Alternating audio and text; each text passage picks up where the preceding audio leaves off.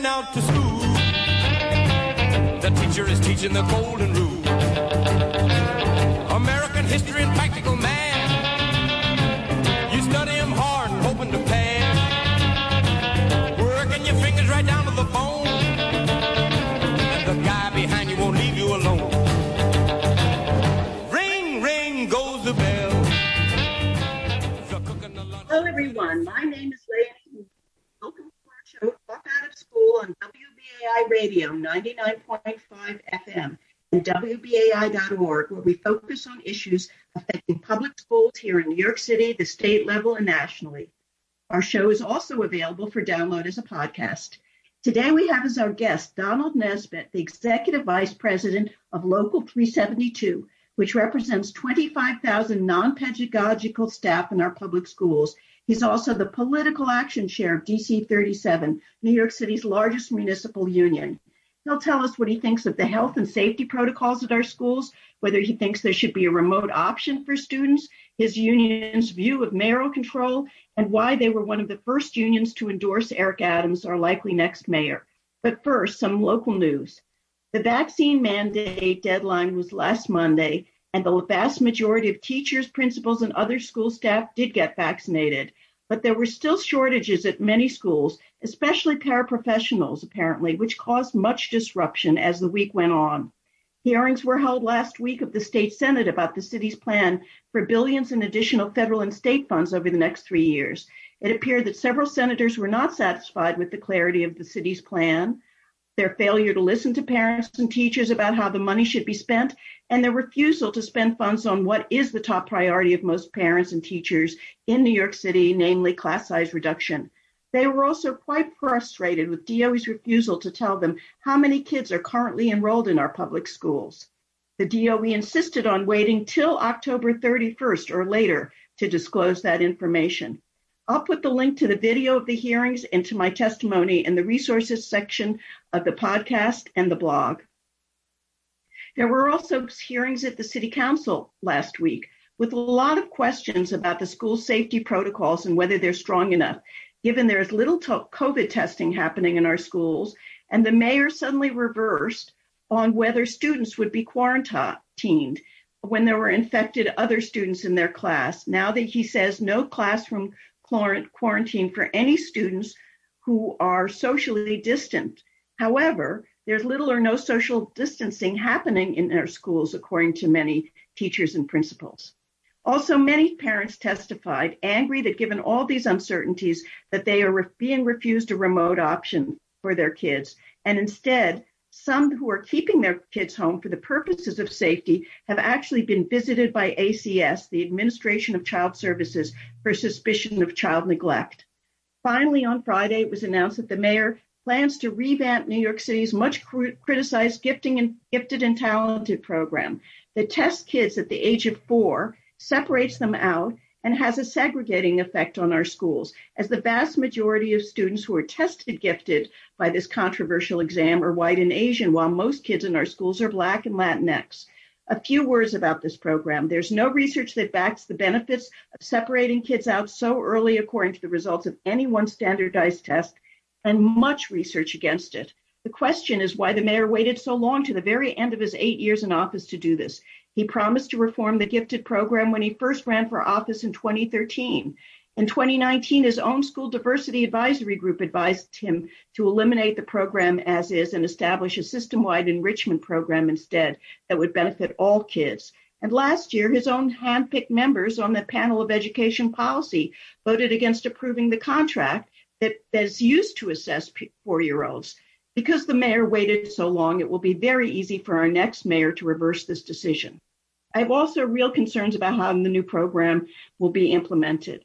The plan they announced includes creating 7 new teams to train kindergarten teachers on how to recognize their students' strengths and weaknesses. And then starting in 2nd grade, all children will be assessed regularly in all subjects, so more advanced learners can get special treatment, either push in or pull out. This might be even worse than the current system, which only separates out 4% of students. It actually sounds to me like more top-heavy bureaucracy and more standardized testing which is just what our kids don't need, with little help or support for teachers to actually individualize instruction for their students, given class sizes of 25, 30 or more. Instead, I believe the mayor should have paired the elimination of the gifted program with a program to start lowering class size starting in the earliest grades. That would be an initiative with proven results for all kids and a popular one besides. But now I'd like to turn to my guest, Donald Nesbitt, who wears many hats. He is the Executive Vice President of Local 372, which represents nearly 25,000 non-pedagogical staff in our public schools. And he's also the Political Action Chair of DC 37, New York City's largest municipal union. Donald, thanks so much for joining us today on Talk Out of School. Thank you. Thank you for having me on Talk Out of School. Thank you for bringing me here today. I come here today representing the almost 25,000 members of Local 372, DC 37, and that's what I'm going to do here, just advocate on their behalf. But can you tell us which kinds of school personnel your union represents? So in schools, we represent the school aides, family workers, school lunch employees, our community titles.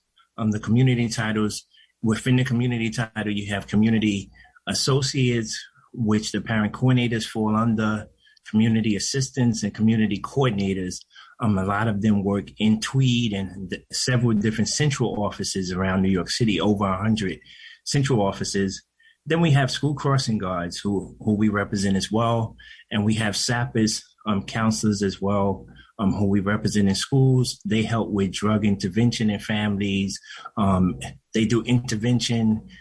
They do prevention beforehand, and some of the mental health services that we're going to need for our students moving forward after COVID.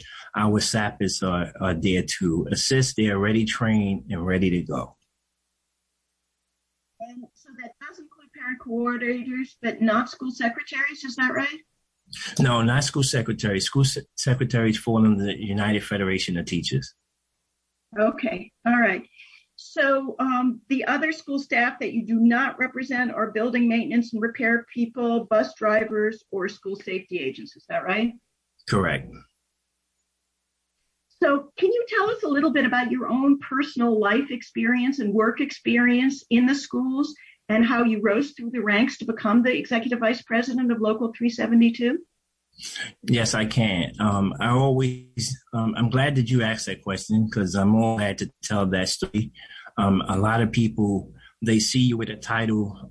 And so I like to put it this way. I said they see the glory, but don't know the story. So for me, in 1998, I started out as a senior school lunch helper, working in the schools. For those who don't know, that is the person who performs the heavy lifting within the kitchen, lifting the pots, the pans, cleaning the pots and pans, cleaning grazing pans, right? All of the heavy lifting in the school kitchen.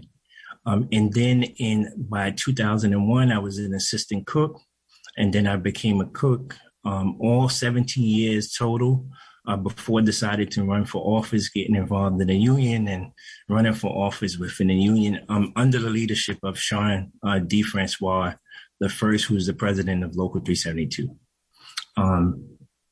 But that's as a chapter leader first, or how does it work? Yeah, so any member is able to run for office in the local. But I was a chapter leader. I was the secretary of the monthly annual chapter, the chapter that represents all of the monthly annuals, all of the full-time employees within the school lunch chapter. So you have cooks, you have loaders and handlers who work on the trucks. You have HACCP monitors who monitor the kitchens. That chapter, I was the secretary, and it's ironic, I was actually secretary under the chapter chair, and that was Sean D. Francois the first also. So we both actually come from the same chapter. You rose through the ranks together, is that right? Yes, pretty much. If you were in the same chapter, does that mean you worked in the same school? No, so President Francois was actually a loader and handler. He worked on the trucks and in the warehouse. But he started out as a cook as well. And we met each other actually through the union. He was already involved. He grew up around the union. I was in the schools. I was a shop steward. And from becoming a shop steward, I began to go to union meetings. I brought some ideas to the floor. I challenged some notions there. But there was a lot of learning that I had to do, right? So it was okay for me to challenge things, but I knew that I had to learn some things. And as I learned more, I said, oh, this is how this works. And I took that information back to the workplace and actually made it 10 times, 100 times better for the workers who I worked with as their steward. And then I ran to become a chapter chair and all of those things and continued to learn. And then when President Francois decided to run for president, I ran on his ticket as the executive vice president. So that's great. How did you become the political action chair of DC 37, your parent union? And how many people are in that union? So for DC 37, I became the political action chair after being elected as vice president to DC 37 a few years back. That is the committee that I was actually appointed to by the now president of DC 37, Sean D. Francois I. He's the president of DC 37, and that is the committee that I was appointed to chair. DC 37 is made up of 150,000 members, all across all city agencies. If you name the city agency, we have somebody in there. Yeah, so 150,000 members, and that's how I became PAC chair. Now, let's turn to the vaccination issue, which, as you know, is a very controversial issue among many of your members. Before the vaccination mandate actually happened, teachers were supposed to get tested, and there was in-school testing offered. Were your members offered in-school testing at any time? Or was it only teachers and students? So we were actually offered testing. It was, I believe, 10% testing. So not every member was getting tested. It was random testing. But we were hearing some of the things the same as were discussed on the hearing the other day, where I was getting phone calls that some of our members were asking to be tested and were turned away. Right. So Mark Traeger, who's the chair of the Education Committee, talked about that at the hearing, saying teachers who suspected that they might be infected, whether they're vaccinated or not, were asking for in-school testing, and DOE was refusing them. So you heard that too. Yes, we've got those phone calls as well. And as Chairman Traeger said, our members were doing the same thing. They wanted to be responsible, whether vaccinated or unvaccinated. They hear someone is infected in their school building, they're requesting to be tested, and they were turned away until no, they could not be tested. In some cases, we heard where members were actually in line to be tested, and they were told to get out of the line and go back to their work location within the building. So we were hearing the same kind of reports that the teachers were getting. It's so incomprehensible to me, and the response of the DOE and the Department of Health did not make any sense either. This is Leonie Hameson, co-host of Talk Out of School, WBAI FM 99.5 and WBAI.org. I'm here with Donald Nesbitt, Executive Vice President of Local 372, which represents nearly 25,000 workers in our public schools. Donald, many of your members worked heroically throughout the time that schools were closed last year and the year before, making lunch and providing supplies for families who needed them. Can you talk a little bit about that? So, yes, I want to say those are the unsung hero and heroes of of the pandemic. The President Francois and myself, we actually were out there with them. In the beginning of this pandemic, they weren't given things like PPE and the necessities just to be safe within locations. And so I have to say Borough President Adams was the first to call and say, hey, I have a truckload of PPE. Let me get it to you all. And he actually physically came out to corners to give PPE to school crossing guards and to the lunchroom employees Yeah, but the workers themselves did a tremendous job. In some cases, being put back in locations when they themselves were infected. I think I said that at the hearing, they were pushed back into locations and told that they had to go to work. The city's policies throughout COVID were irresponsible, to say the least. They did not. You had members who were ill and infected with COVID, and they were told to go to work? Yes. So the policy originally started out that if you tested positive for COVID, that you would go home, you would quarantine, right? And everyone would quarantine who was in that location. That policy then changed to everyone didn't need to quarantine, right? Then it went to the person who was infected. If they didn't have, the union requested that the person who was infected test negative before a return to work. And the DOE said that's not necessary. They can just return. So after their quarantine, what we found in some cases, and if you remember this, some people, even after quarantine in those days, were still testing positive, right, for COVID. And they were told by management that they had to return back to work because their quarantine period was over. So at the risk of affecting others. You told the people who were infected quarantine for 8 or 10 days and then come back. But your union and the medical doctors involved in your union said maybe that quarantine wasn't long enough and that they should actually wait till they test negative. Is that right? Yes. We said, so the CDC rules are just the minimum guidelines, right? But you can do a lot more as management to protect them. And in a lot of cases, every suggestion that we were coming up with wasn't necessary for them. It's as long as they quarantine 7 days, 10 days, whatever it was, the requirement was from the CDC, which we all know that changed hundreds of times too.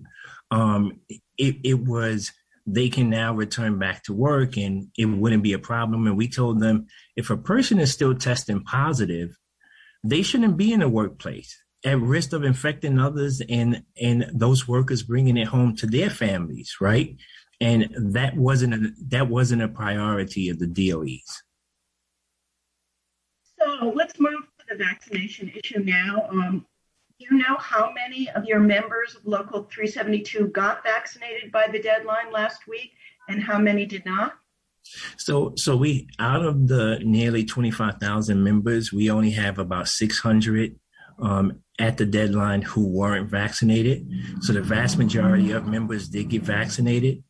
Just 2 weeks before, it was about 6,000, over 6,000.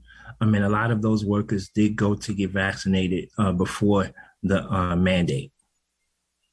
So that's excellent. That's a really great percentage. But one of the really interesting things about the testimony you gave, I thought, last week was your criticism of DOE and the city for not having any trainings or briefings for your members to reassure them of the safety of the vaccine. Is that right? Yes. So the group of members that I represent are the majority are Black, are Latino, and are women.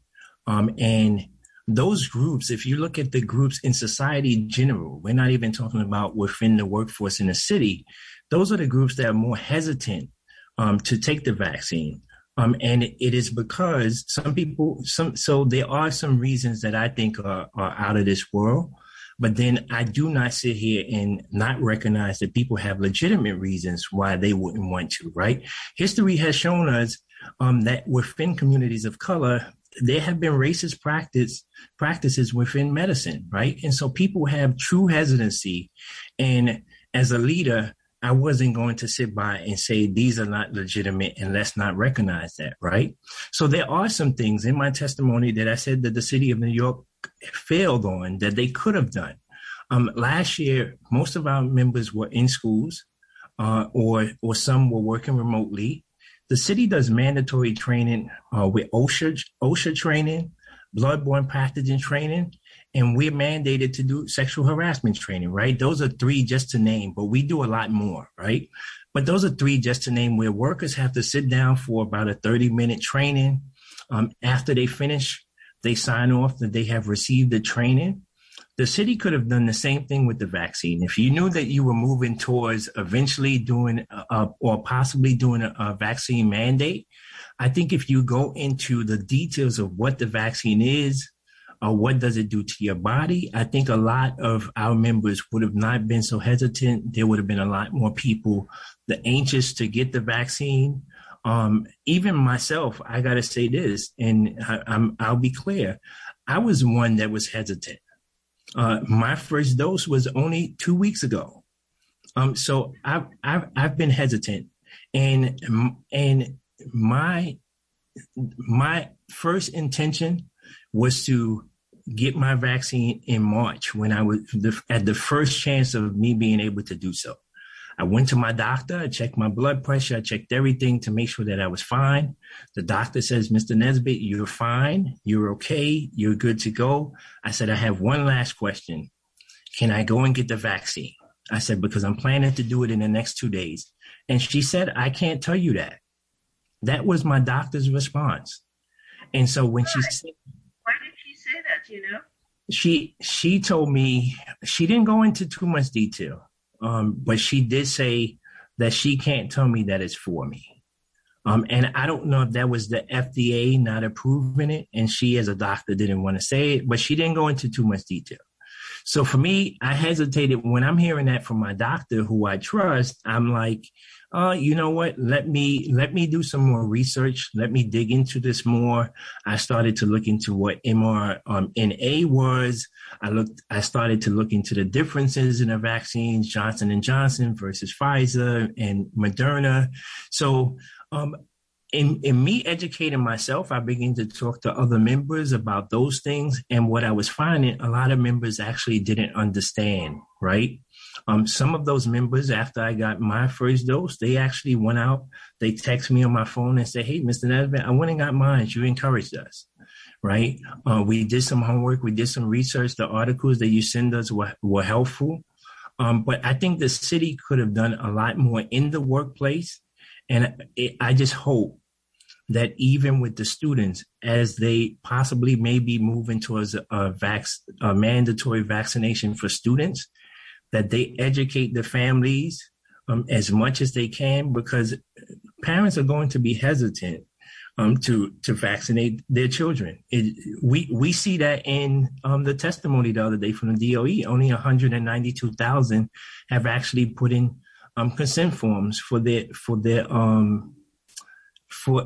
children to even be tested, right?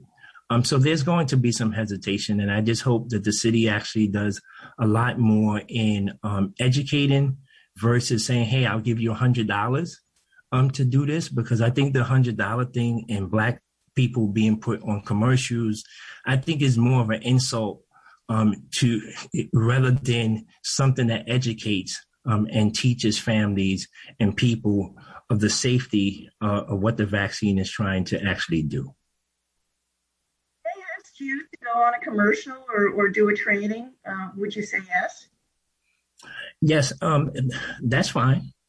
That's fine. Yes. That's what they should do. When, one of their big pushes was to get kids vaccinated at school the first few weeks of school, the kids who are eligible 12 and up. Did they make that available to your workers as well, or not, to be vaccinated at their schools? Yes.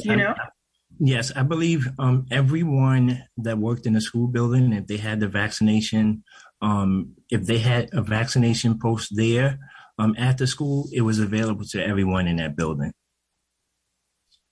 So one of the other things I found really interesting about your testimony was that you did mention that there were shortages of some workers at schools last week, and that you yourself filled in at a school doing food deliveries. Can you talk about that? Yes. So for school food employees, there were already a shortage of 1,000 workers from last year to this year. The differences in last school year versus this school year. When school started this year, there were already 1,000 less workers within school food. So nothing to do with the vaccine. There were just shortages in general. They just had retired and decided not to come back. Yes. So people had retired or people had left the job based on their treatment during the pandemic, right? A lot of workers felt like, hey, they don't care about us. We were left in positions. When the mayor mentioned those who he was clapping for, school food employees, if you go back, we can go into the archives of his press conferences every day. I think there was only one day where he actually highlighted school food employees and school crossing guards. And they were out there either directing the public, feeding the public. School food employees were feeding 500,000 families a day. And to be recognized one time, a lot of the workers were like, enough is enough. They don't care about us. I got phone calls from a worker in District 19 in Brooklyn who simply said, I know we're probably not going to get hazard pay. She said, I see the way the U.S. Senate is handling this. She said, all I want is a thank you. She said, when I turn on the news, the mayor doesn't say anything about us. And she said, I salute the doctors. Her daughter actually was a nurse in a hospital. So she said, I salute and praise all of the healthcare workers. But when are we going to be recognized? All I want is a thank you. And that didn't happen. And so to your question, there were 1,000 shortages already in the schools. And so after the vaccine mandate, there were actually some losses as well, additional workers who are now on unpaid leave. And so the first 2 days of the vaccine mandate going into effect, I was in a school in Queens where one worker showed up to work and refused to leave. And I had to come there to make sure that she wasn't arrested because the police and EMS was there.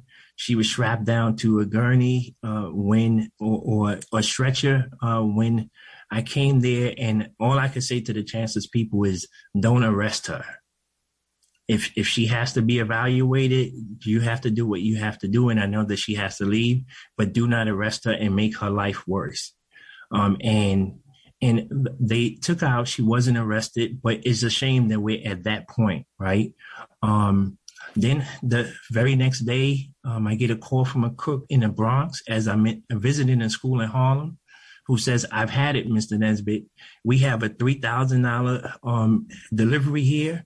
And she said, it's just me and a helper. My helper and I, we're trying to put together an operation for students now in the cafeteria and put together 9 bags for 9 classrooms upstairs. And it's just 2 of us. And she said, I've had it. So I looked at it was 800 and something students that they were feeding, 400 and something in the cafeteria and 400 and something upstairs with just 2 of them. And the delivery comes in. So I said to her, well, give me the school. And she gave me the school. And I went from the school in Harlem straight into the Bronx in District 11 in that school. As Councilman Riley mentioned on the hearing the other day, that was actually his daughter's school. I normally call the elected official in the neighborhood to say, hey, are you in the area? Come by and see this. I didn't even have time to do that. When I got there, I saw the delivery. I told the cook, I said, I see that you haven't dated anything. Just give me the marker. I said, I'm going to put this away for you guys.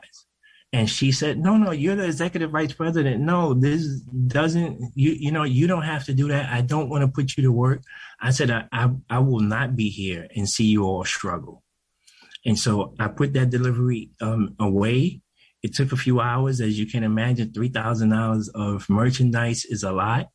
But I wasn't going to see them struggle. I stayed there from the time I got there to the end of their day.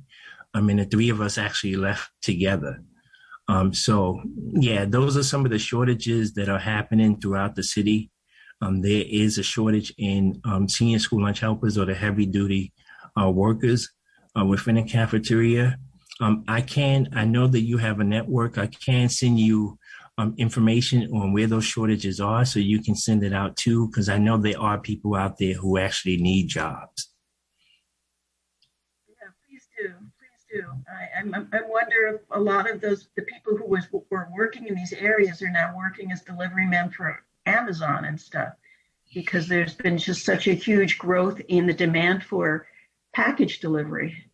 Yes. I wonder if you think they are, you probably don't think that they're getting paid enough, but is that an active live issue in the union, the pay salary parity and stuff? So we have pay inequities in almost all of the titles that we represent. You look at, you mentioned the school food employees, yes, the tremendous work that they did during this time. Yes, they should be getting paid more for the work that they do. But you look across all of our titles and the tremendous work that they have done throughout the pandemic. You mentioned earlier the parent coordinator.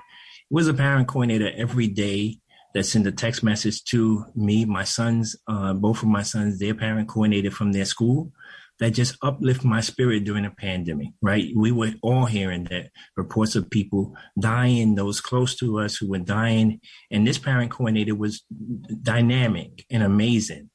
She uplifted my spirit with her text messages every morning.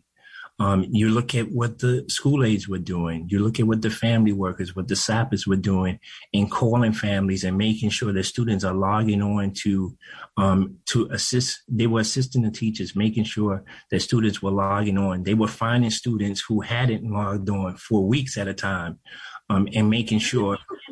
So that people know what SAPers is. They help with attendance as well as other things, right? Yeah, no, family workers actually work with attendance. So the SAPers are substance abuse prevention and intervention specialists. Okay, yeah. So they deal with the social, emotional component within a student. They look at that. They also do prevention from drugs, from drinking.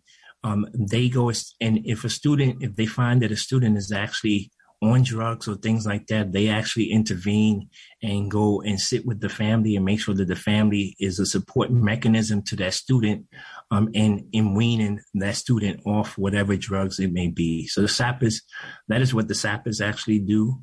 But during this time, I want to say all of the members, you look at the central office staff who around the city just stepped up and made sure anywhere where they were needed, they were going to step up and make sure that the system actually ran. President Francois likes to say all the time, our members are the foundation that makes the school system run, and without a foundation, it doesn't run. But during this time, tremendous job that all of the workers actually did to make sure throughout the pandemic that this was going to work. Even the school crossing guards who were just making sure that the students who were coming to school and that the members of the public, which wasn't a usual thing that school crossing guards normally do, they normally assist the students, and they just assisted everyone to make sure their families were getting to locations where they were feeding sites and anywhere that they needed to get to food with the food insecurities. I want to say these are the heroes and sheroes that for me should receive everything that they ask for. But unfortunately, we find those pay inequities within the titles that we represent. Let's move to what's happening now in the schools with the health and safety protocols. Aside from the vaccines, your people work in the lunchrooms that many people report as hugely overcrowded and with masks off, because obviously kids have to eat. And there are also a lot of schools with very crowded hallways, and your people work sometimes as hall monitors, I understand.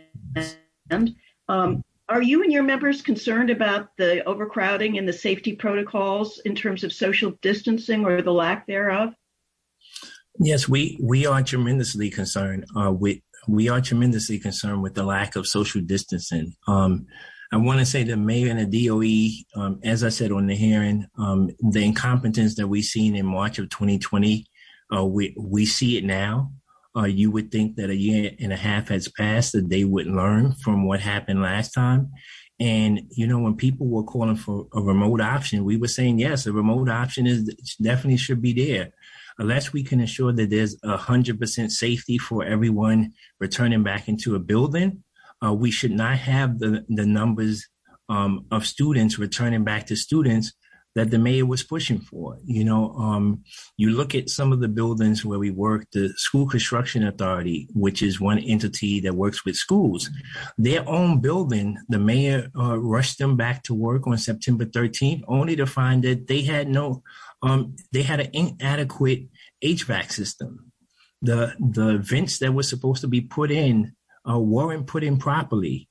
And all of these kind of things, right? No safety protocols in place for our members. And so we are concerned when members are in a cafeteria and it is overcrowded. I want to say Mark Colanzaro, the principals union, their principals have been working with as little guidance from leadership at the DOE, but they've been doing a tremendous job. In the school that I went to, the cook told me to take a look at the cafeteria. The principal has separated as best as she can the students within the classrooms and the lunchroom as possible. But I want to say when you speak to a lot of principals, when we go into schools and say, hey, what's going on here? The principals tell us that they are trying to do their best, but they have little guidance from the leadership at the DOE. So they're trying to figure it out. And in some cases, they're trying to be medical experts in figuring out what is a social distance between students, what is the correct distance. As we saw on the hearing the other day, Chairman Traeger showed what 3 feet was to the DOE, and 3 feet, he couldn't even squeeze through that space, meaning it was too close. And the example that I gave of my own son coming home and saying, look, to my wife and I, we're too close to other students in the classroom. We're even closer now than we were last year. And I told him, spread out your arms, son. And he would spread out his arms. But like I said, not every child is 6'4" with a 6'5", 6'6" wingspan, right? And able to distance himself. And even with him doing that, if he does that and he moves a desk, he might receive disciplinary action at the school level for doing something that yes, trying to protect himself. And so that's what we're seeing at the DOE right now. So one of the things that Michael Mulgrew, the head of the UFT, spoke about at both the state and the city hearings was how they changed their definition of 3 feet distancing from desk to desk to nose. So actually they are measuring, the DOE realizing that their schools are too overcrowding to do real social distancing, to change their formula so that only as long as noses weren't any nearer than 3 feet, that was appropriate social distancing, which is ridiculous, of course. Yes. So I'm just, a lot of us are concerned and supporting the parents who are pushing for a remote option, because not only would that allow their kids to be safer in their own estimation, but fewer kids in school. And the schools, many of them, are hugely overcrowded, and the situation has not gotten better under Mayor de Blasio, and certainly not since COVID hit. Yeah, and if I just could add to that, even looking at the central office staff, because we have hundreds of locations with DOE where we have members there who are doing a tremendous job. But going back into buildings that are unsafe, while the mayor is saying that the Delta variant is more potent, more contagious than any other variant, he canceled social distancing protocols within those spaces. He took away partitions. This just takes away the trust of workers. How can they ever trust that you're telling us that this is the worst thing that is happening throughout the pandemic, or the worst variant rather, and yet you're removing the safety protocols and keeping us safe, right? And so I echo what the workers in those locations are saying, that, hey, it was way too soon for all of us to be back at work for 5 days at a time. And what we're seeing in some of those locations, even in some of the, I know the Board of Ed retirement system is in 65 Court Street, the Board of Ed headquarters. And within the first day, they had 2 COVID cases, right? As soon as they came back. It was just way too soon and irresponsible on the mayor's part to push for people to come back into spaces, all while taking away those same safety protocols that had kept them safe the whole time. Right. This is Lainey Hameson, co-host of Talk Out of School, WBAI FM 99.5 and WBAI.org. I'm talking to Donald Nesbitt, Executive Vice President of Local 372, which represents nearly 25,000 non-pedagogical staff in our public schools. He's also the Political Action Chair of DC 37, New York City's largest municipal union. Does Local 372 and or DC 37 have a position on the DOE spending plan and the mayor's refusal to use a significant part of these additional billions in federal and state funds to alleviate overcrowding, to allow for social distancing or lower class size? Yeah, we do have a position. We feel that that the money should be allocated and moved into to providing a way for students to have remote learning and the class sizes. We heard reports the other day on the testimony that the DOE is moving towards maybe 50 kids may be okay at a time like this in classes where we were pushing for smaller class sizes when there were 34 students, right, in a class. The mayor has been negligent in this regard. Even some of that federal money that actually came down, he could have used it and been reimbursed from the federal government in places like when we spoke of hazardous pay for workers who were working during a pandemic. He refused to doing that when we came up with those kind of ideas. Whoever is advising him is not doing a very good job. This is some of the worst that we're seeing in leadership that we've ever saw. Of the mayor, the Assembly Education Committee is holding hearings next week on mayoral control, which will either lapse, be renewed, or amended this spring. Does Local 372 or DC 37 have a position on mayoral control? And will you be testifying? So we in the past, we have supported mayoral control. We moving forward, we're still having intense conversation on what our position is there. This week, we're still having conversation on that. So I'm not 100% sure on the testimony. Someone may be testifying. I'm not 100% sure that it will be me. But we're still having intense conversation on mayoral control and our position moving forward. So at this point, you don't have a position on that issue? No. Okay, and now speaking of mayoral control, DC 37 was one of the first unions to endorse Eric Adams, who is likely going to be our next mayor. Can you tell us about what went into the thinking behind this endorsement, the process that went into it, and if there was something about his positions on education specifically that you support? So in supporting Eric and being one of the first to support Eric, there were a lot of extensive conversations that go on. Something that we actually did that was new. We did a huge mayoral forum where we had all of the candidates come on, and we had over, I think it was about 600 DC 37 members who chimed into the Zoom or this mayoral forum. We then did the political action screening, which is the committee that I chair. There are about 13 other members of that committee. We did an intense screening where we asked questions from education to positions on police brutality within communities of color. We went into EMS parity, where our EMS workers are not considered first responders, and so they're not paid the same as other first responders, as police and firefighters. EMS are not paid, so we went into those issues. But we went into several different issues there at the political action screening. We followed that process up with we did polling among the members that actually attended the mayoral forum. What we saw there was it was a 2-to-1 for Eric Adams among the members. It was resounding that the members actually wanted Eric Adams. We were going into work locations and just asking questions to see what the response would be.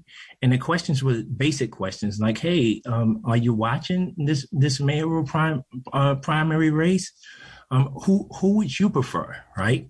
And members were saying Eric Adams. In one case in a school all the way in the Bronx. In Brooklyn, if we got that would be one thing, right? He's the borough president. But all the way up in the Bronx, close to Co-op City, a member said to me, Mr. Nesbitt, it better be Eric Adams or this union has a problem, right?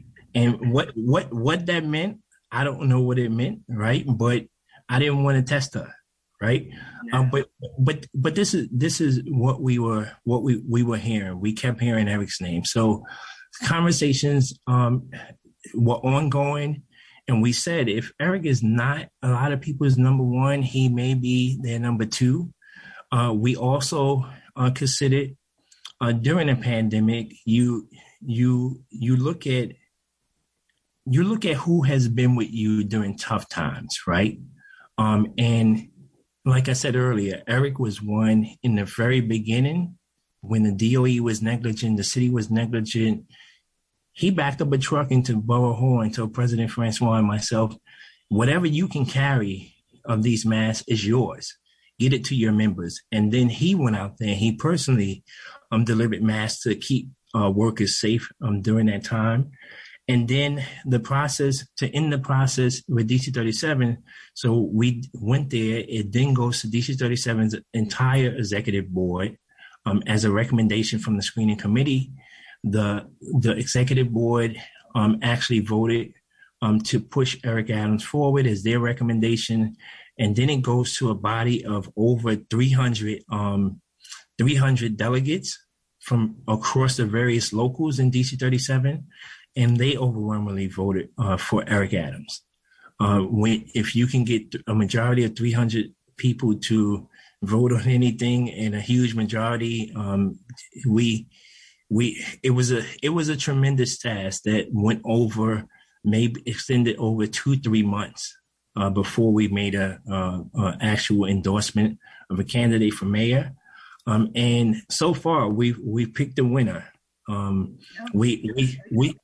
We still have to go to November 2nd and get them across the finish line, but so far so good. But there was your members, it was a slam dunk for Eric Adams. There was no doubt that he was the number one guy. Yeah, like I said, you had some who recognized Scott Stringer as the controller. His name came up. Amongst the members and some of the other locals, they knew Catherine Garcia because she was a commissioner at sanitation, where we represent some workers there, and some of the locals. There was several different candidates, but the overwhelming that we kept getting back was Eric Adams, Eric Adams, Eric Adams. One of the issues that Eric Adams seems to be pretty clear on in terms of education is that he's a big supporter of charter schools. And his campaign got a lot of money from charter school supporters, including the hedge funders that like charter schools. One of the questions I've always wondered about in terms of charter schools, and maybe you can answer this question, is that when co-located charters open weeks before DOE public schools, often toward the beginning or middle of August, much of the non-pedagogical staff is already there working in the lunchrooms, et cetera, for the charter school students. Isn't that true? Does this cut short their summer vacations, and do they get paid more for showing up early? And if so, who pays them, the DOE or the charter schools? Do you know? No, so the DOE actually pays them. They get paid through school food. Actually, the summer schedules, the way they work, people are actually rotated throughout the summer, and it's optional for the workers to work. So in a lot of cases, whoever picks those last weeks of the summer, they're actually there to feed the students that are there. So in other words, they get paid more. It's optional for them to show up early, and they get paid directly by DOE and not by the charter schools. Correct. For the workers, for the hourly employees, they come in during those weeks. They receive summer checks for the summer already. If they work those additional weeks, they receive additional pay. Is that mostly school lunch workers, or is it a whole raft of positions that come in early for the charter schools? No, it's mainly because the charter schools actually have their own staff. It's mainly school food employees who actually are there.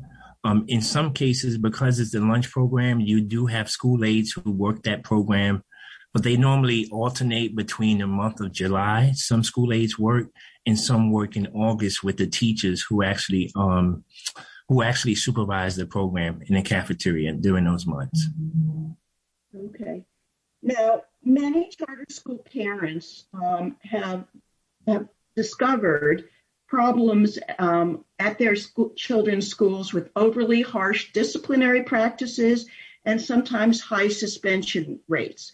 Have your members witnessed this, and does the union have concerns about this issue? So I worked in a building over the summer session because as cooks, we rotate to other buildings too. I worked in a building where there was a charter school on the third floor of the building. I witnessed those disciplinary practices within the cafeteria where students were made to not speak during their time where they're supposed to be building social qualities and interacting with other students. They were told not to speak, to fold their hands, to be soldiers. Those practices were alarming to me, that was the first time that I actually physically saw it with my own eyes. Some of their practices, even within the school cafeteria, I walked in to see an administrator from the charter school in my refrigerator, and I asked him what was he doing there, and he told me the show goes on whether I'm working or not. And so he had keys. So what he was pretty much saying, that he has authority to be in my kitchen, and whether my schedule as a public employee allows for me to be there at 6:30, 7:30.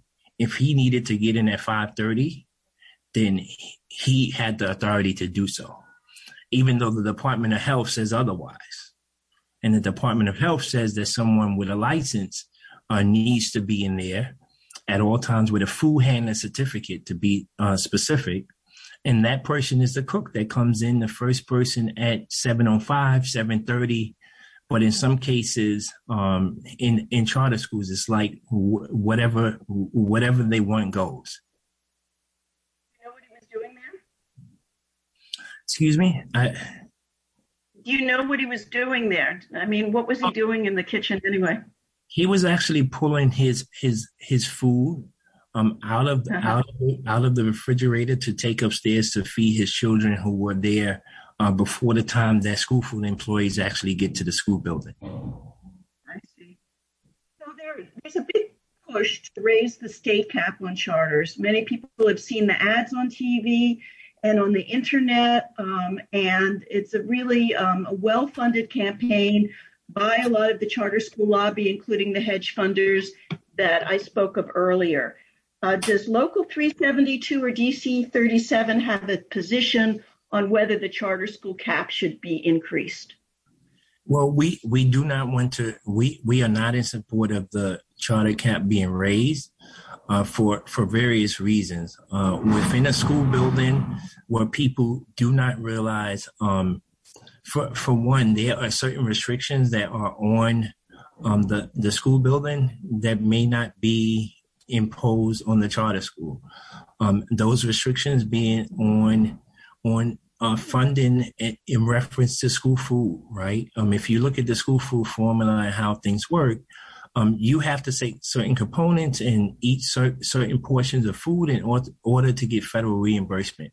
And that is how the whole school community survives, right? That is how you hire your teachers, depending on the reimbursement and the budget that comes back to your school. If there is an expansion in a charter school, in some instances, what we see in some school buildings is their students don't eat. As long as they're not getting funding from the federal government, they can feed their students whatever they would like. And so the funding that normally would come into that school building doesn't come into that school building anymore. People may possibly lose jobs. People do not understand that it is bigger than us saying, hey, we need better education in our schools. We all agree on that. I think that's across the board, that the Department of Education has to do better. But at the same time, there are certain factors that go into it that people may not know or realize, or things of that nature. Before we got on the air, you also mentioned the different conditions inside the same building in terms of charter schools having better facilities than the public schools in the same building. Is that right? Yes, in that same building that I worked in, I went from the first floor to the second floor, where I saw things that were computers and things that were so antiquated and like 1970s and 80s, right? And then you go on the third floor and it's state of the art, it's like a different world, right? And so the inequities, even within the same building, if you look at what's being provided to a student that may be on the third floor, who may be related to a student that's on the second floor of that building, it's just a tale of two cities in one building, and that just shouldn't be. Absolutely. Well, thank you so much, Donald Nesbitt, for being with us today to talk about the important work that Local 372 members do in our schools, and the union's view of the many of the important issues affecting our schools. I really appreciate that you took the time. Yeah, thank you so much for actually having me on this show. Anytime there's an opportunity to advocate for the work that Local 372 DC 37 members are doing, I'm always proud and honored to be here and be an advocate for them. Thank you so much for having me. Look forward to working in the future on some things that we may align with together to work on. Thank you so much. Absolutely. Thank you. Our show, Talk Out of School, is available as a podcast if you missed the live version. If you hear it through Apple, please leave a review. Also, please consider becoming a member of WBAI or a special supporter of this show, Talk Out of School, by calling 212-209-2950. That's 212-209-2950. We need the support of listeners to keep going as one of the only non-commercial, purely membership-supported radio stations in New York City that doesn't run ads. We'll be back soon with another episode of Talk Out of School. Until then, be careful and be safe, and thanks so much for listening. Up in the morning and out to school. The teacher is teaching the golden rule. American history and practical math. You study them hard and hoping to pass. Working your fingers right down to the bone. And the guy behind you won't leave you alone.